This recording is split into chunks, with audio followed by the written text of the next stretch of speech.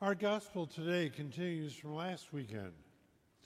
Let's set the stage once again and refresh our memories. Jesus is speaking to a crowd near the Sea of Galilee, and the crowd is so large that Matthew tells us Jesus commandeered a boat and put out a short distance from shore and stood there in the boat speaking to all the people lining the beach. Last week, a disciple asked, "Why do you speak in parables?" And Jesus responded in a somewhat confusing way. He said, "I speak in parables because they look and they do not see, and hear but do not listen or understand." So why does Jesus use these funny little stories of everyday life? Things like planting a crop. He does because they catch people's attention. They compel us to think about them. And they convey enormous spiritual truths that don't lend themselves well to detailed, simple explanations. Today's parable of the wheat and the weeds growing together is found only in Matthew's gospel, and it helps us understand the mind of God and his relationship with us. But only if we have eyes to see and ears to hear, as Jesus says. That is, only if we do a bit of pondering and reflect on the teaching in the context of our own hearts and lives. Jesus gave an explanation today at the end of our reading, but let's take just a few minutes and give his teaching some thought. The parable seems at first glance to just warn of future punishment, which may make us a little afraid. But there's more. The first thing we notice is Jesus says, "The kingdom of heaven may be likened to." And then the Lord proceeds to include everything from the planting to the harvest and everything in between. Friends, the kingdom of heaven began with Jesus' appearance on earth. It's the last leg of the salvation journey that began with Adam and Eve's fall, and it's underway. And we are on the road. The kingdom of heaven won't come to full expression in this life, but Jesus is with us now and reigning as King of the universe now. Then we notice that God doesn't seem to be in any hurry to rectify the situation presented in our gospel. As if to say, let the wheat and the weeds grow together. We'll all sort it out in the end. But that shouldn't surprise us, because mercy is a distinguishing characteristic of God throughout all of sacred Scripture. We heard in our reading, "But though you are master of might, you judge with clemency, and with much leniency you govern us." God gives you, God gives me, all of us, some time for us to stumble along the bumpy path to spiritual maturity, to give us a chance to gain solid footing. But we can understand that. Have any of you taught a kid, your own, or a niece, or a nephew, or a sibling, or whomever, how to walk? Or even more challenging, how to ride a bike? I know you have. And that's our own fleeting experience of something like God's patience. Our kids teetered and occasionally fell. And our emergency room may even have accomplished a bike or a stair climbing misadventure. I know one of our kids, he broke 5, count them on the fingers of one hand. Bones by age 13. And I'm thinking, good thing I work in that hospital. Otherwise, they'd be calling Child Protective Services. But it's all part of the process. And God's mercy in waiting for the harvest to do the sorting gives time for all the weeds to be transformed into wheat, making the harvest bountiful beyond all of our hopes. But let's pause here. Often we think of the wheat and the weeds as representing two groups of people, for that is what Jesus told us in the explanation today. And that is true.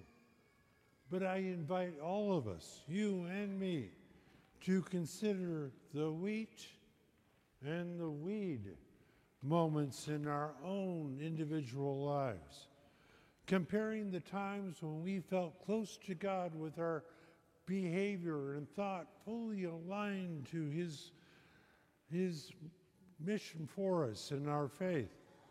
Yep, a true wheat moment. But have you ever felt distant from God and thought or acted as if you were listening to the whispers of the evil one? I know that I have.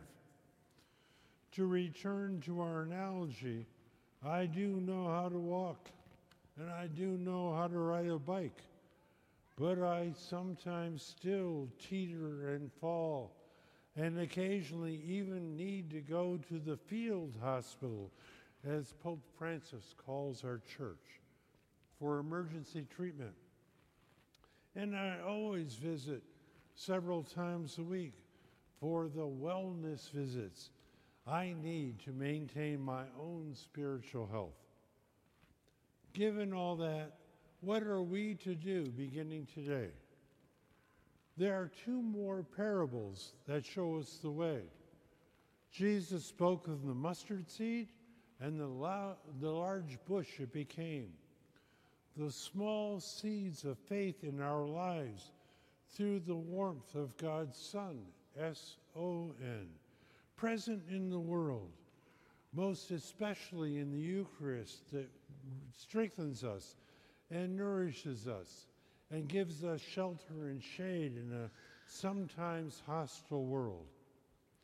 Jesus also compared the kingdom to yeast. And to my mind, there are few things more comforting as the smell of rising dough in the kitchen and a warm slice of bread fresh out of the oven. The yeast and the mustard seed images clearly remind us that the Christian life isn't just a solitary adventure, but rather we are called to help change and transform the people all around us so that we too help the weeds near us become wheat. In the final analysis, yes, God through His Son establishes the kingdom of heaven, but we are called to help it grow. The sacraments, especially communion and confession, are God's gifts that empower us and give us the joy shared by all members of the kingdom. But there are two more tools we can use. First, our psalm today comes from Psalm 86, an ancient song composed by a person in trouble, and who affirms that the Lord will carry him and us through whatever we encounter. Some of you may recognize that psalm if you pray the Liturgy of the Hours, for it is the night psalm in night prayer every Monday night that gives us the confidence that God will be with us the week to come. Secondly, we can pray. We can pray for our own needs. We can offer prayers of praise to God, who is always with us. We can pray when we are frustrated, when we are scared.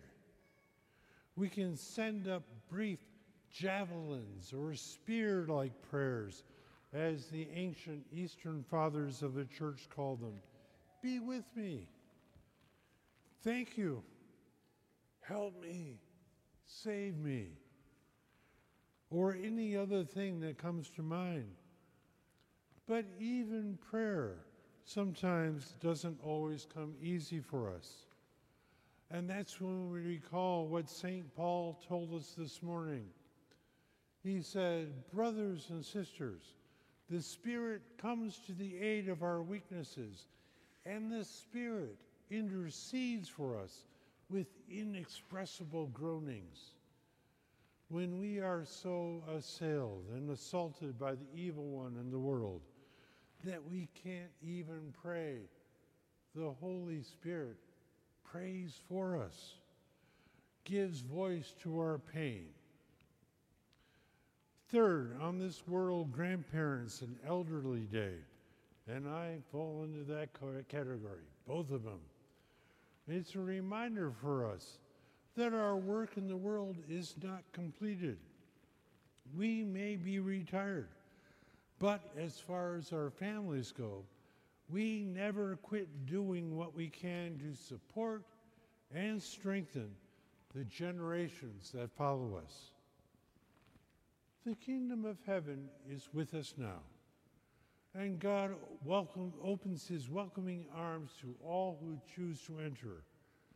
He respects our free will, but offers us and all those we love every support we need to experience the joy of living in his kingdom now and for all of eternity. The Father and Jesus even send the Holy Spirit to us to pray in our place when we feel too overwhelmed.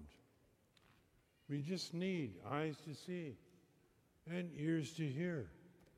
And then we can confidently join the psalmist in shouting, "Yes, O God, you are good and forgiving, abounding in kindness to all who call upon you."